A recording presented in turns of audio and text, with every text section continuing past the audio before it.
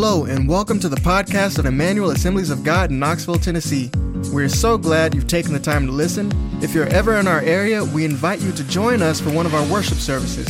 For times and locations, please visit at emmanuelag.com. We've been talking about, I've been preaching about and teaching on the Sermon on the Mount. Jesus is teaching from Matthew chapter 5, 6, and 7. You know what? Before I do, I got a couple of announcements too. Totally forgot it. In the flow of things, I just totally forgot about this. Let me let you know. Last week I started passing these little information cards out for you to update your information to me. Did everybody get to fill one out who's here, or are there any here who've not filled one out yet? Awesome.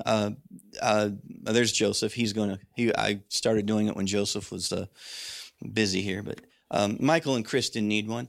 But basically what we're doing, I'm just needing to update our, really, we're a church, we're a body of Christ. Every person who's a member of the body of Christ, we are in covenant together. Every voice is important. Everybody has a part to play in the body of Christ.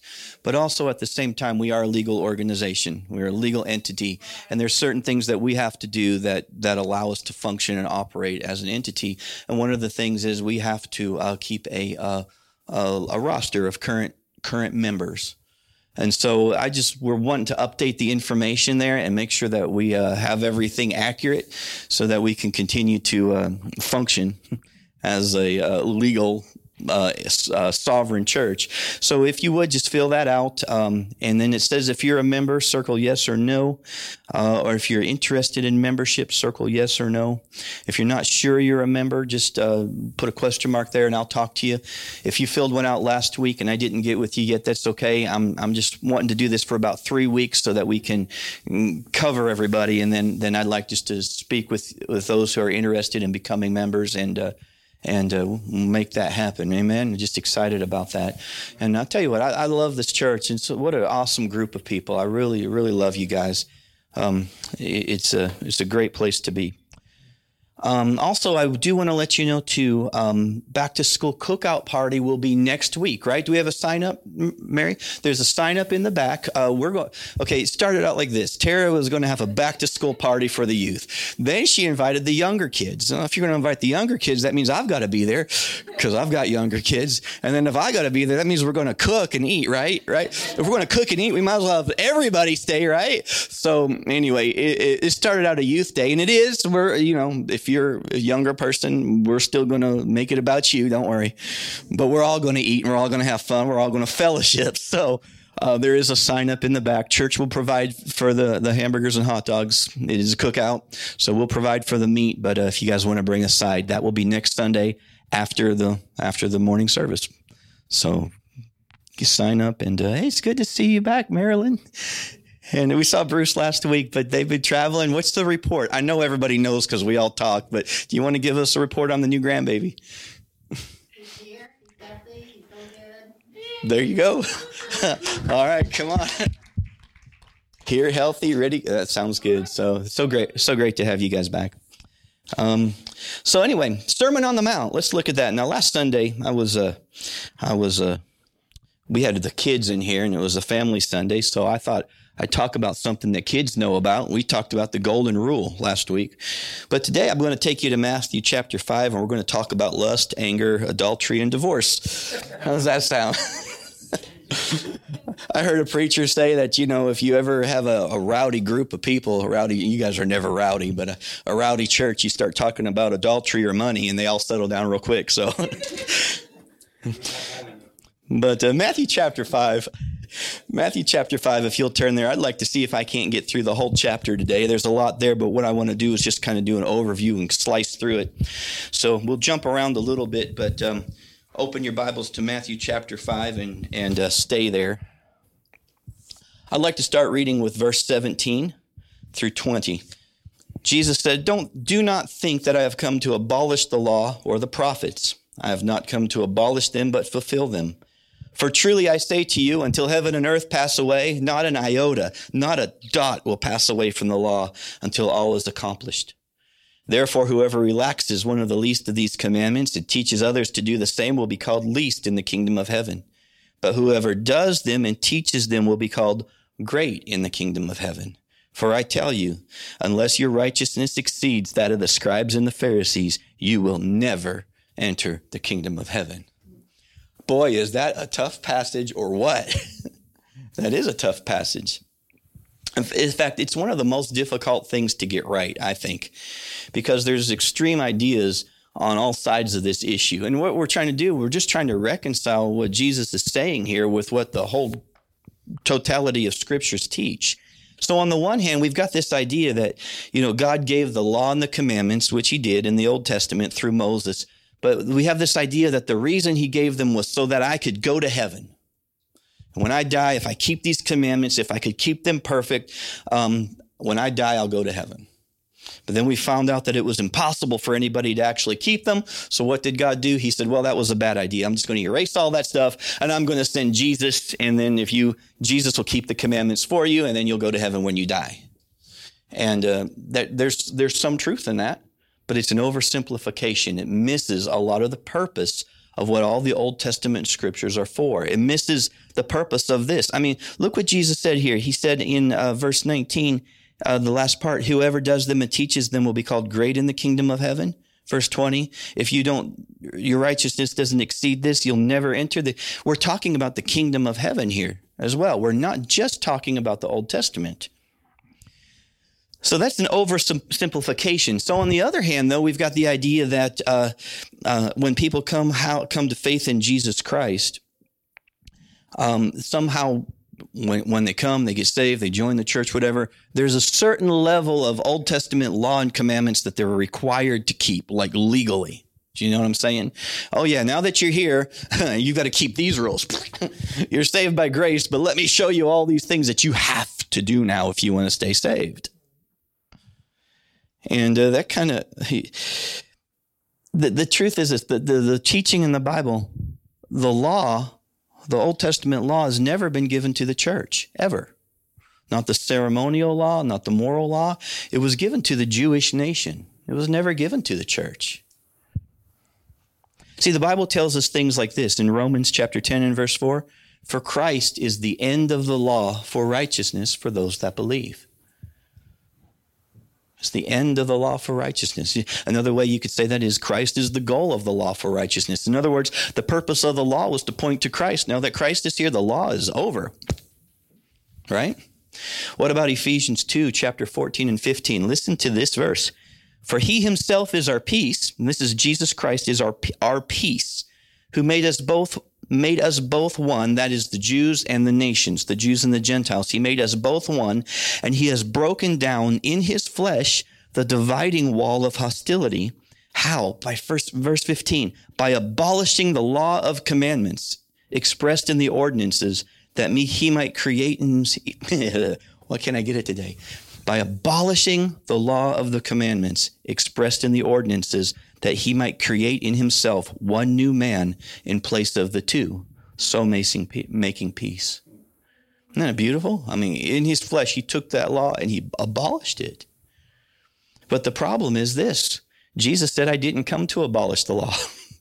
And Paul said he did. So who's right? What's going on here? I'd just like to give you something to think about. I know the answer. Jesus said, Matthew 5:17, don't think that I've come to abolish the law or the prophets. I've not come to abolish them. Here's the key, but to fulfill them. For truly I say to you, until heaven and earth pass away, not an iota, not a dot will pass from the law until all is accomplished. What does that tell you? It tells me something happened that day when Jesus hung on the cross and said, it is finished. Something was accomplished, was it not? You know, sometimes we think that we need to try to persuade God to meet us or help us. But I'm telling you what, from heaven's point of view, God already did everything he needed to do for you to be 100% reconciled to him. From heaven's point of view, he's already provided everything we need for our healing and provision and to live a godly life in this world. From his perspective, all of the promises find their yes in Jesus Christ because of what he did on the cross. So my question, though, is this: where does that leave us with the Sermon on the Mount? Another way to frame the question is this: is the Sermon on the Mount New Testament teaching for the church, or is it Old Testament teaching for the Jews? I used to debate and argue with a group of people who are pretty much saying everything in the Gospels is Old Testament and not for the church. I'm like, how do you get that? Jesus is bringing a kingdom. He says things like, this is how the kingdom of God works. He's like, you can't say that's Old Testament and not for the church, because we've inherited the kingdom. He says, I'm giving you, I'm conferring on you a kingdom. We're members in the kingdom of God. We're citizens in the kingdom of God. So if it's talking about the kingdom of God, it's talking about me. All right? They say, was it Old Testament or New Testament? Was all this stuff here done away with at the cross? Or is Jesus saying something about the kingdom of God that applies to us today? Was Jesus preaching pure law to those who are under the law? Or was he instituting and proclaiming the ways of the kingdom that is pressing into the earth, the kingdom that came with him? And one of the marks, let me tell you this, one of the marks of really bad Bible teaching is the use of a false dichotomy. You know what I mean by false dichotomy? It's when you take two things that maybe are not always in agreement, but not always in disagreement, but you place them against each other and you make them polar opposites. False dichotomies. Watch for those. In the scriptures, there is a contrast. Understand, there is a difference between grace and law. Okay? There's a difference, but they work together. They've always worked together. The law has always been something of grace too, right? It's not they're not a polar opposite. They're different, but they're also in agreement in some ways. It's like this. It's like the law was running along in a relay race, and the law is running along, and then here comes grace, and law hands off the baton to grace, and grace grabs that baton and runs across the finish line and wins the race. And what does law do? Law goes, see that? That's exactly what I was trying to do. But grace took us across the finish line. It's not like the law and grace were opposite. That's what I was trying to do. And now it is accomplished. Now it is fulfilled. Now my work is done. Isn't that good? So let's look at the Sermon on the Mount with this idea. Look at verse 17. What did Jesus come to fulfill? 5:17. Do not think that I've come to abolish the law, right? Or the prophets. I've not come to abolish them, but fulfill them. So first, he's not speaking of just the law. He's talking about, this is shorthand. The law and the prophets is shorthand for all the Old Testament scriptures. He's talking about all the prophecies about him. In Isaiah, the suffering servant. He's talking about the kingly Messiah in Psalm 2, as well as all of the sacrifices that pointed to the work that he was going to accomplish on the cross. And boy, let me tell you, when he said it is finished, he did it. It was finished. That is good. Come on, thank him for that. I'm telling you what. But he's saying the prophets were predicting the coming of his ministry, and this is what he came to fulfill. And he said not one, iota. What's an iota? Iota is like the smallest letter in both the Greek and Hebrew alphabet. And a dot, I think the King James talks about a jot and a tittle, right? A tittle is like a little accent mark, how some it almost be like your little line that makes the difference between a C and an E. Just a little line, or a cross on a T, or a dot on an I. Isn't that interesting how literal Jesus is treating the scriptures? He's saying every mark, every word is important. He's not just doing away with it. He's saying it's all important, but I've come to fulfill it. I've come to accomplish all of it. Oops. So he says, he didn't come to relax the law, downplay the law, say it wasn't important. What did he come to do? He came to accomplish all that God intended for him to accomplish. So the question then is, where do we fit in? And the answer is in Christ. In Christ, we also are a fulfillment of prophecy. We are. When we come to Jesus and he does his work in our hearts, we are fulfilling the law and we are fulfilling the prophet. Doesn't the prophecies say, I'm going to take their stony hearts out and give them a heart of flesh? I'm going to write my law on their hearts. Not the law of commandments that was written in the tablets of stone, but I'm going to put my law in their hearts. I'm going to make them after my nature.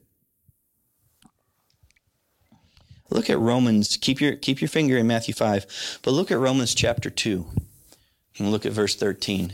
And I know some of this can come across as a little tedious, what I'm teaching today, but I think it's important because there's a lot of teaching all around this issue, and we need to be settled in it.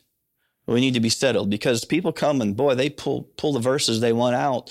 And at first, you'll look at it and you'll say, like, I see that makes sense, but your heart, doesn't seem right. So you keep searching, and then you start finding out the verses that they don't quote, trying to convince you for their point of view. But I just want us to be established in the scriptures in this. In Romans chapter 2, Paul is talking about a group of people who are actually fulfilling the law, even though they're not Jewish, because they've never been given the law. Look at it, 2 and verse 13. He says, for it is not the hearers of the law who are righteous before God, but the doers of the law who are justified. So, the Jews were good hearers of the law, but they weren't doing it. Verse 14, for when the Gentiles, which means the nations, who do not have the law, by nature do what the law requires, they are a law to themselves, even though they don't have the law. Verse 15, they show that the work of the law is written on their hearts. That's the prophecy that's been fulfilled in you who has the Spirit of God when the law is written on your heart.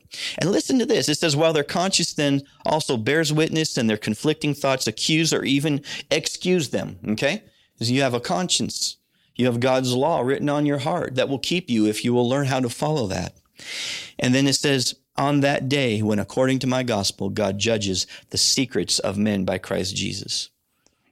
So this phrase here, do not have the law, he says that twice. He says the Gentiles who do not have the law, by nature do the law, even though they don't have the law. So unless you are Jewish, understand, you've never been given the law, ever. You do not have the law. But when he does his work on our hearts, it says that by nature, we do what the law requires. Well, isn't that beautiful? See, God has a lot of faith in the new birth. I've been saying this lately. God has a lot of faith in his ability to transform a life. Come on, that gives me hope. See, I think sometimes we lead people to Jesus and then we oh man, we got to really, okay, we're supposed to be there. We're supposed to walk them through. We're supposed to do life together. Don't get me wrong. But there's something about a radical conversion that people have seen it. We've heard stories about it, but it doesn't happen a lot because we don't have the same faith in the new birth that God has. I have friends who, when they got saved, man, they left drugs the moment they got saved. They were delivered from addiction. Does God still want to do that today? Yes. Okay? If it doesn't happen, no, you stay on it. Okay? I'm not saying if it doesn't happen, it's not God's will. I'm just saying God's willing to do things like that. Radical conversions, because he believes in the ability of his Spirit to go into your life and change your nature.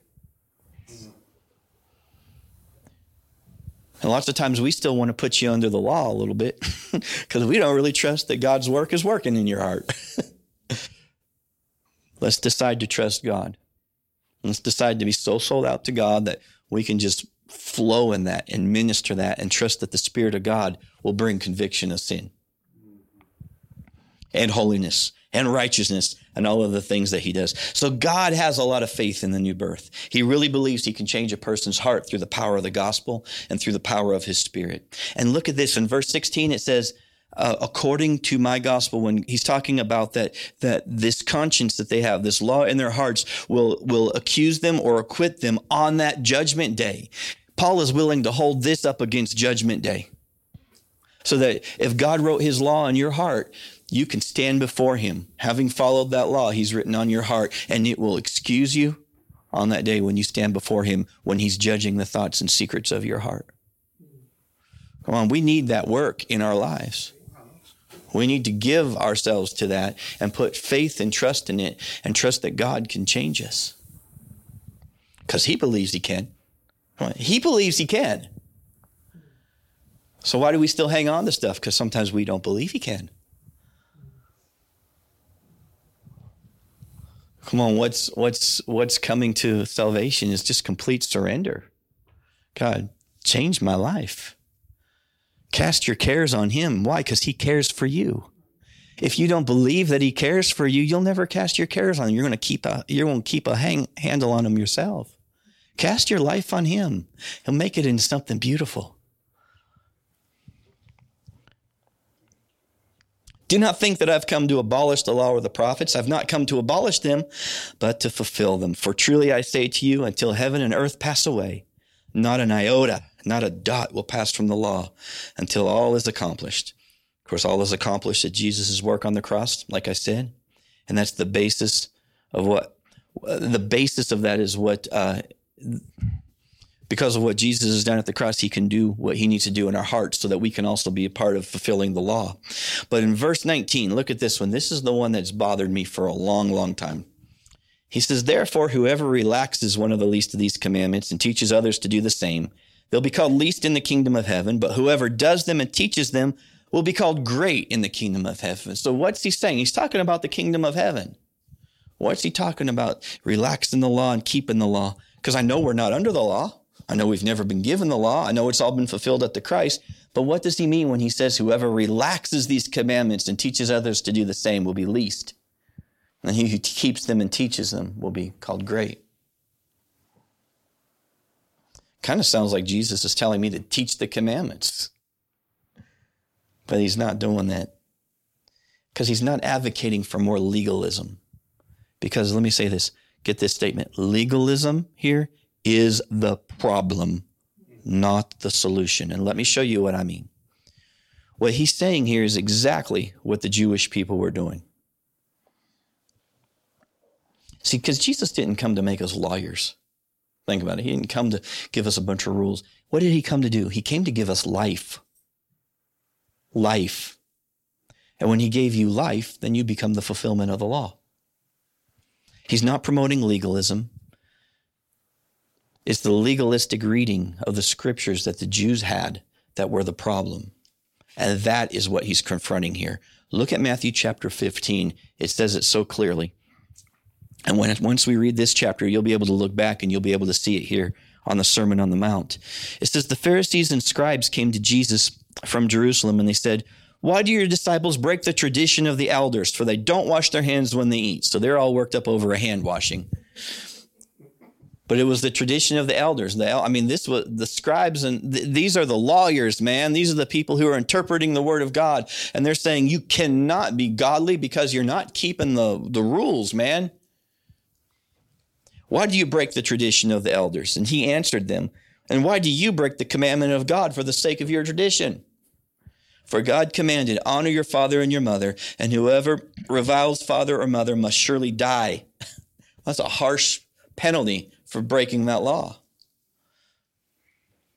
But you say, if anyone tells his mother or father, what you have gained from me is a gift given to God, he need not honor his father.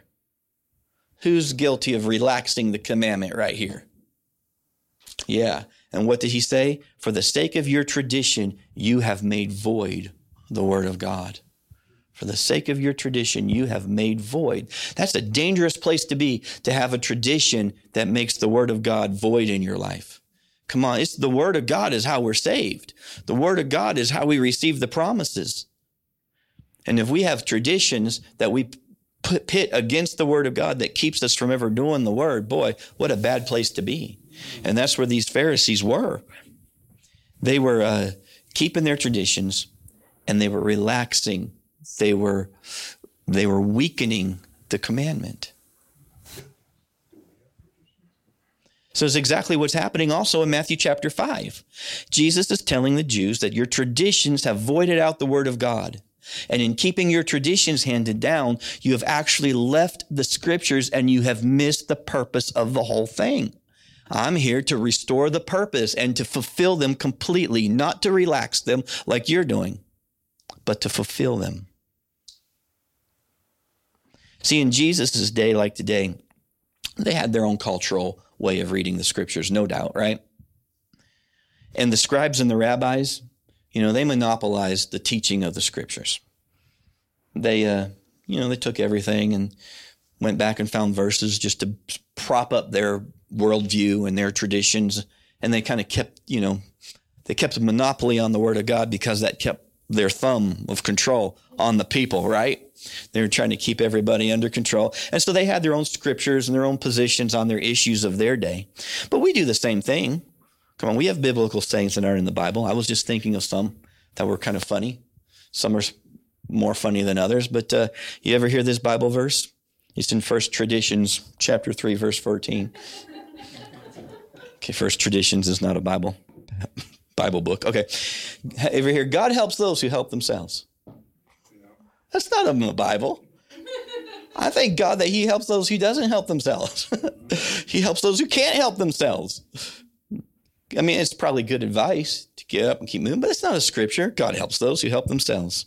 2 Deceptions, chapter 9, verse 12. No, that's not a Bible verse either. God works in mysterious ways. Well, they might be mysterious to you or to somebody, but that's not what the Bible teaches. He doesn't say that in the Bible. In fact, the more you get to know him, the less mysterious his ways are. It turns out in the end, he does exactly what he says he's going to do. He's pretty predictable. I mean, all this stuff right here. And then he comes over here in this half, he's just did it all. It's pretty predictable. But no, we say God works in mysterious ways. Money is the root of all evil. That's not a Bible verse. Who said that? Love of money. The love of money. Come on. You can commit that sin without even having a penny to your name. Think about it. Yeah, we got to get it right. We've got our own traditions. Everything works out for good in the end. Not always, and not for everybody. Yeah, for those who love him are called according to his purpose, right? Let's quote the whole verse, right? Or how about this one? Everything happens for a reason. What is that even saying? Everything happens for, maybe you did something stupid and that's why something happened. And there's your reason, but okay, there you go. Everything happens for a reason. And then one more. The eyes are the window to the soul. It's not exactly what it says either. But we have our own way of looking at these scriptures, or looking at our culture has their own way of perceiving what they think God is like, and it's not even based on the scripture, right? So Jesus, in the Sermon on the Mount here, he goes through a series of 6 statements that begin with this phrase, you have heard it said. And then he brings correction, but I say to you. So why does he say, you have heard it said, but I say to you? Because what they were hearing said was not the word of God. They had twisted it. They had relaxed it. They had lessened it. They had perverted it. And he's saying, I'm coming to fulfill every jot and every tittle perfectly.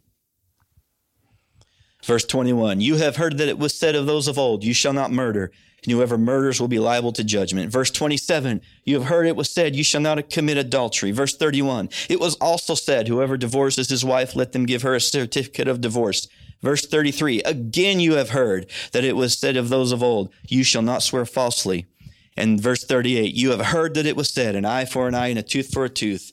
And finally, Matthew 5, 43 and 44 is the last one. He says, you have heard that it was said, you shall love your neighbor and hate your enemy. In fact, look at that one with me, Matthew 5, 43 and 44. I'm going to start in the end.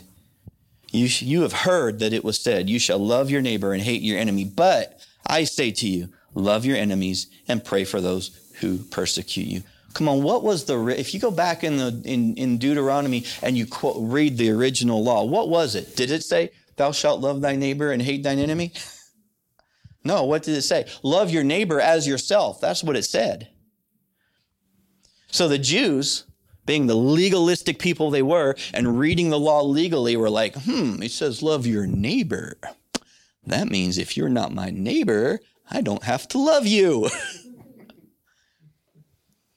I can love my neighbor and I can hate everybody else. I can hate these Romans who are here. I can hate my enemies. I can hate people who did wrong to me. As long as they're not my neighbor, check. Legal. You see the problem of reading the law legally? You miss the intent of the law.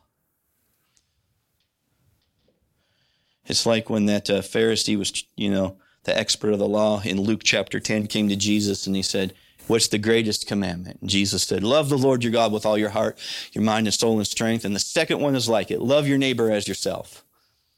And he says, seeking to justify himself, he says, who is my neighbor? Why would he need to justify himself if he was not filled with hatred and anger toward people? Right? Depending on how Jesus is going to answer this, who is my neighbor, is going to tell me if I'm justified or not. Because if everybody's my neighbor, I'm toast.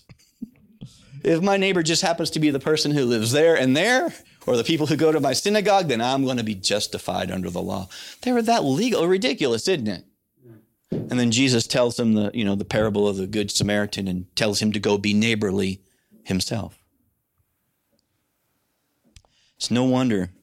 Can you see how their interpretation of it was relaxing the commandment, how it was weakening it and undermining the intention of it? So no wonder Jesus says, until your righteousness exceeds that of the Pharisees, you're not even going to enter the kingdom of heaven. He's like, you guys are not going to make it. That was the rebuke in the Sermon on the Mount. Go back to verse 21, the very first one. Look at this. See how it works here. Oh, I got to go quick now. Matthew 5:21. You have heard it said to those of old, you shall not murder, and whoever murders will be liable to judgment. Is he saying that as long as you don't actually kill somebody, it's okay to be angry and to hate them and wish evil on them and do bad things to them? I mean, is that the intent of the law? Okay, I was really mad today and I said evil things and I actually was hoping for bad things, but you know what? I didn't kill him. I didn't kill him. Check. I'm legal. That's not the intent of the law. Do you see how they're relaxing, they're weakening, they're undermining the intent of the law through their legalistic interpretation with it? Jesus says what? But I say to you that anyone who is angry with his brother who will be liable to judgment. Whoever insults his brother will be liable to the council. And whoever says, you fool, will be liable to the fire of hell.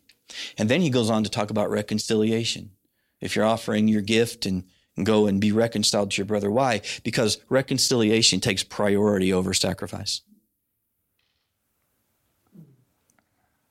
But the point is this, under the letter of the law, under their hyper-legalistic way that they were reading it and teaching it, you could go so far in your hate that you could wrong one another, you could speak evil of one another, you could insult them, and as long as you didn't kill them, you could come to the temple with all that hate in your heart and offer your sacrifice to God and be legally okay. That's a perversion of everything God stands for. No wonder Jesus said, unless your righteousness exceeds that of the scribes and Pharisees, you will never enter the kingdom of heaven. So Jesus is not asking for more legalism here. Legalism is the problem. Legalism is not leading to the change of heart that the prophets had predicted. Legalism is actually undermining the intent of the command. And with that kind of thinking, Jesus says you will never enter the kingdom of God. Jesus did not come to bring us legalism. He came to bring us life, and that more abundantly. So, murder. I'm not supposed to murder. Got it. Never killed anybody. Got it. But murder begins with hatred. It's just farther down the same road. It's on the scale. You know what I mean? It's on the spectrum. So my question is this: how far do you want to go? I mean, how far you want to go down that road to hate, to evil, to speaking evil, to murder? How far, as people who are connected to God and have the life of God in us, how far down this road should we go? How far can we go before we think it's a sin? Oh, okay. The thing is this: God says, if I do my work in your heart, you're not even going to hate your brother. He says, how can you hate your brother who you can see when you say you love God who you can't see? He's going to come. He's going to take that hate out of your heart. Come on, let him do his work in your life. He who began a good work in you will be faithful to complete it. Let him do his complete work in you. Let him take away that kind of hate. How far do we go? With our entertainment, our conversations, our, online where we have anonymity. How far do we go and still think that we're okay with God? Can we do the thing? God hates certain things. He calls certain things sins, mostly because they hurt us or hurt his people, right? But how far can we go and practice those things and still come here and be in the presence of God and think we're okay? He said, first, go get right with your brother. Get rid of that hate. Get rid of the animosity and then anger. So murder starts with anger and hate. And here we go. Hold on. Adultery starts with a look. Adultery starts with a look. It's just farther on down that same road. Matthew 5:27. You've heard that it was said, you shall not commit adultery. Okay, got it. I never committed adultery. What else have you done? No, never committed adultery. But I say to you, whoever looks at a woman with lustful intent has already committed adultery with her in his heart. It's the same thing. It's just farther down the road. You remember King David, right? Keep your finger in Matthew. If you want to go there, 2 Samuel 11 and verse 2. It happened one late afternoon when David arose from his couch. He was walking on the roof of the king's house, that he saw from the roof a woman bathing, and the woman was very beautiful. And David sent and inquired about the woman. And one said, is this not Bathsheba, the daughter of Eliam, the wife of Uriah the Hittite? And the story continues, if you know it. David went on to have an affair with her, which led to murder to cover up the affair, which led to a rebuke from God. And then the child that came through the affair died. And then the Bible says evil never left his house. It says that he saw from the roof a woman bathing. It could have ended right there. He could have went down into his house and got busy about the king's business, and that would have been the end of it. But he wanted to walk the next step down that road. So he looked at her. The next step down that road, he admired her. The next step down that road, he inquired of her. The next step down the road, he sent for her. Just another step, another step. Come on. When God does that work in our hearts, we won't even be tempted to take that. And I'm not saying we won't be tempted. There's always temptation. I said that wrong. But when God does his work in our hearts, there will be a leading of the Holy Spirit, not even to take that first step in those directions. It could have ended there. See, under the law, you could burn with lust and be consumed with lust and still be right with God. But under grace, he gives us a new heart with new motives. He gives us the will and desire to overcome, to walk back down into the house and not sit up there and stare. Look at this one. I want to start in Deuteronomy with this one. Deuteronomy chapter 6 and verse 13, it says, it's the Lord your God whom you shall fear, and him you shall serve, and by his name you shall swear. Okay, so he's telling the Israelites when they're coming into the promised land that if you're going to swear by his name. Make your oaths in the name of the Lord when you take an oath, right? And this is also backed up by the third commandment from Exodus 20, that you shall not take the name of the Lord your God in vain, for the Lord will not hold him guiltless who takes his name in vain. So what happens? In their legalistic twisting of the scriptures, they end up with these different levels and degrees of oaths. Because here's the thing. They knew that if they swore by God and took his name, that was serious. The Lord will not hold him guiltless who takes his name in vain. If you're, okay, so taking the name of the Lord is not necessarily saying cuss words necessarily, okay? But it's invoking the name of the Lord and not keeping your vow that you've committed, okay? So here they are, they're swearing by the name of the Lord, and then they don't commit it. And God says, I will not hold you guiltless if you do that. So they're being legalistic. They're like, well, we can't do that. So if we're going to make an oath, we got to make an oath with something where we have a legal loophole so that we're not guilty when we break it. So what do? They swear by heaven, they swear by earth, or they swear by the temple, but not the name of the Lord. They make these. So what's the purpose of having these oaths where you swear by heaven, swear by earth? It's because you don't intend to keep it. You're hiding your deceitful motives, and you know you don't, so you're not going to go so far as to swear by heaven. So you have all these different levels of oaths. Isn't that crazy? And Jesus said that's coming from evil. That's not coming from my intention. My intention is that you be people of integrity. That your yes be yes. And when you say yes, you mean yes. You don't say yes and then turn around and say no. When you say yes and you mean it. When you say no, you mean no.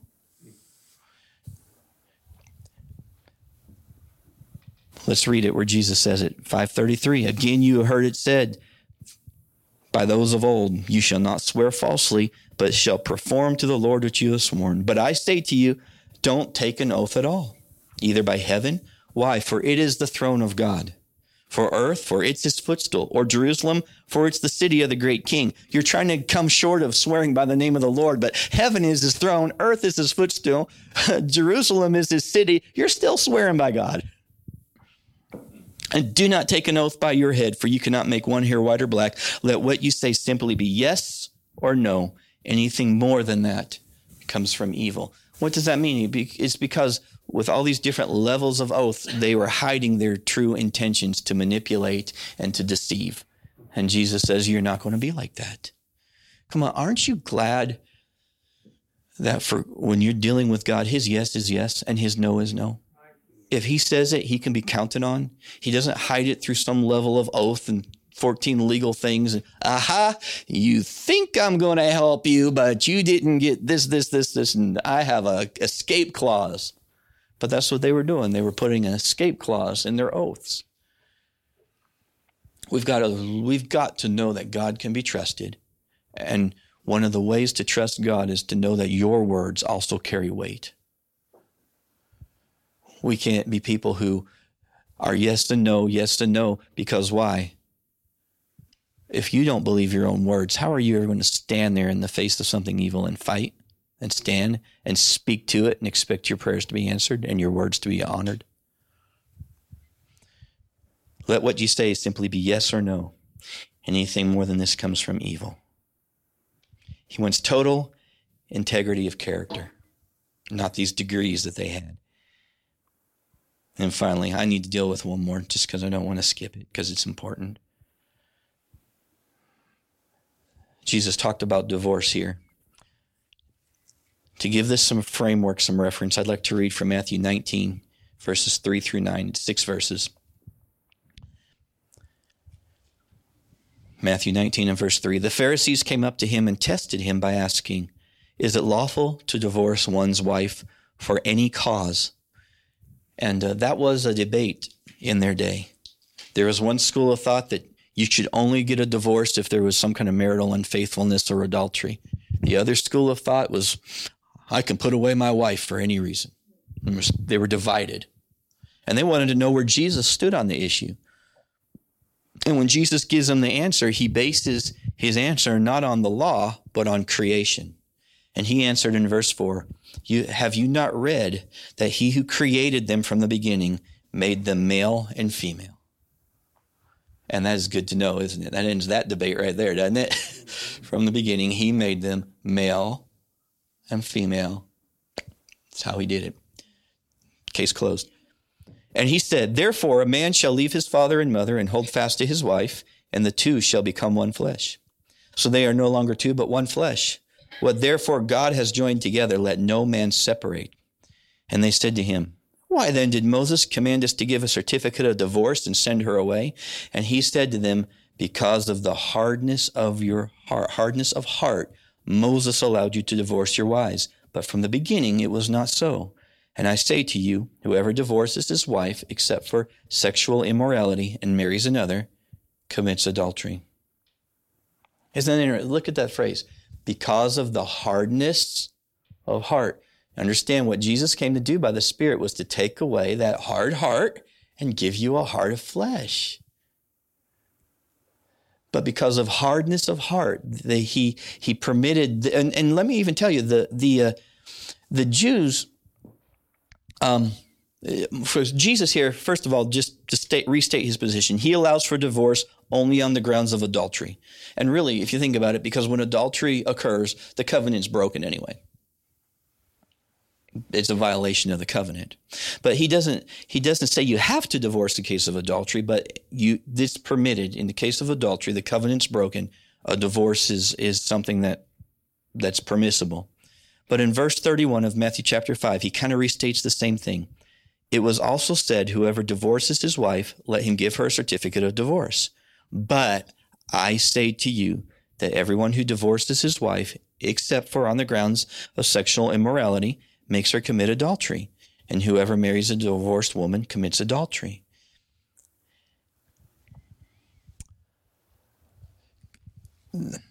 I had to look and study some of the commentaries on this passage, and it seems to be that at the time, people were just sending their wives away without giving them a legal divorce.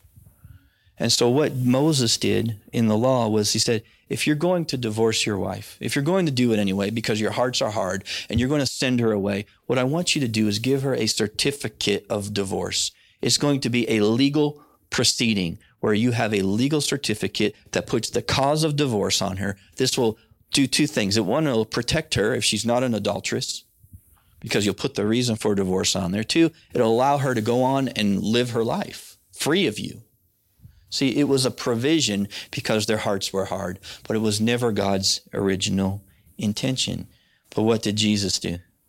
He says, but I say to you, I'm not condoning or permitting divorce.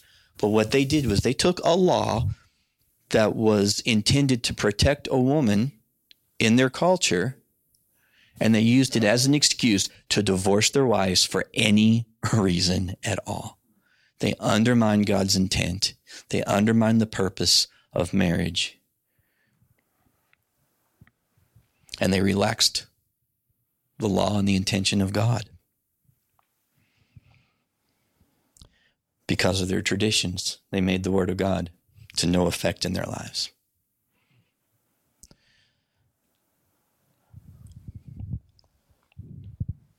Look at Galatians.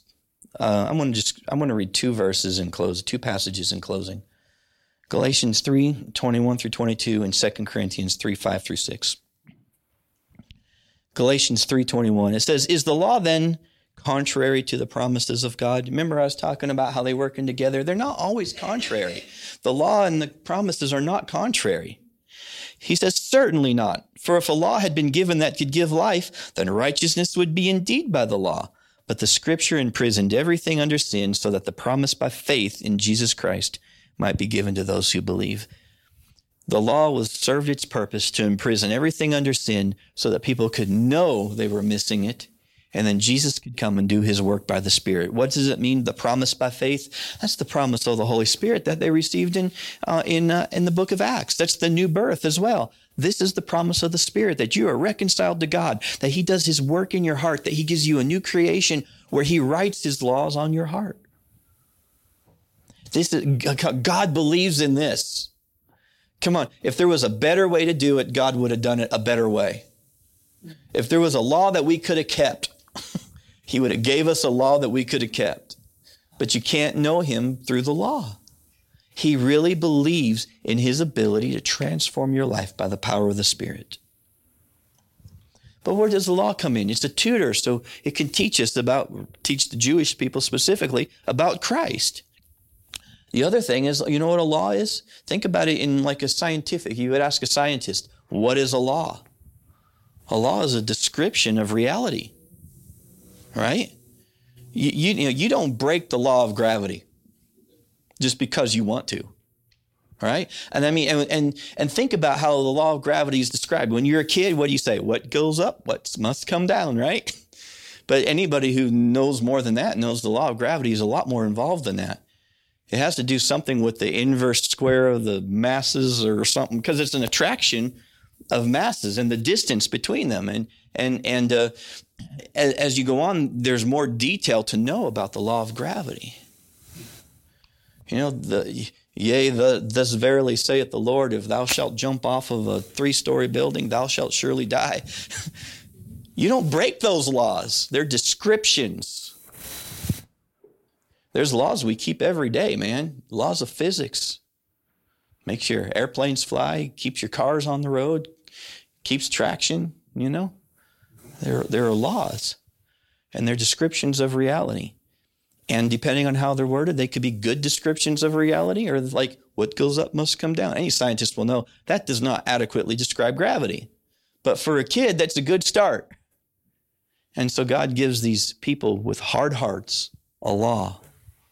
And they took it and they made it legalistic. And they twisted it and they undermined his intention. They undermined his purpose. And they made the word of God to no effect in their lives. Let's not be those people. Come on. 2 Corinthians chapter 5, verse 5. Paul says, not that we are sufficient in ourselves to claim anything is coming from us, but our sufficiency is from God, who made us to be sufficient ministers of a new covenant, not of the letter, but of the Spirit. For the letter kills, but the Spirit gives life. The letter kills, but the Spirit gives life. I'm just going to ask you today. I'm going to ask you today to make an appeal to God to walk in the Spirit and not walk in the letter. To let him continue to work. Let him continue to work in your heart. If there's an area that you know, you feel that you're not living up to, you're not measuring up to, you're not going to get the new heart by keeping the law. But the new heart will enable you to keep the law. So just in light, what have you got? What do you want? Anything. Let's just sing a song through once or twice and just have a time of reflection on this. Because what I don't want to do is I don't want to look at this stuff legally and put us under the law. What I want us to do is I want us to be people of the new covenant, ministers of the Spirit of the new covenant, ministers of the Spirit of life. Because what the world needs is not our legalism. They don't need us to go out there and tell them everything they're doing wrong. What they need is life. They need the life of God. So first, we need to make sure we're walking in that first in our lives. Second, we need to understand when we go out and we minister to people and we come in contact with people, and when we're meeting the world who's just it's almost come unhinged, man. It's just crazy, the things that are going on out there right now. But understand what they need is life. They don't need legalism. They don't need law. They don't need somebody giving them moral rules. They need life. And you're a carrier of that life. My last verse said that we are sufficient, not of ourselves. It's not of you. It's of him, right? Our sufficiency is from God, who has made us sufficient ministers of a new covenant, not of the letter, but of the Spirit. You are a minister of this new covenant. The old covenant was a covenant of the letter, and they took it and they undermined it and they subverted it. But the new covenant is a covenant of the Spirit. Let's be ministers of the Spirit. Amen.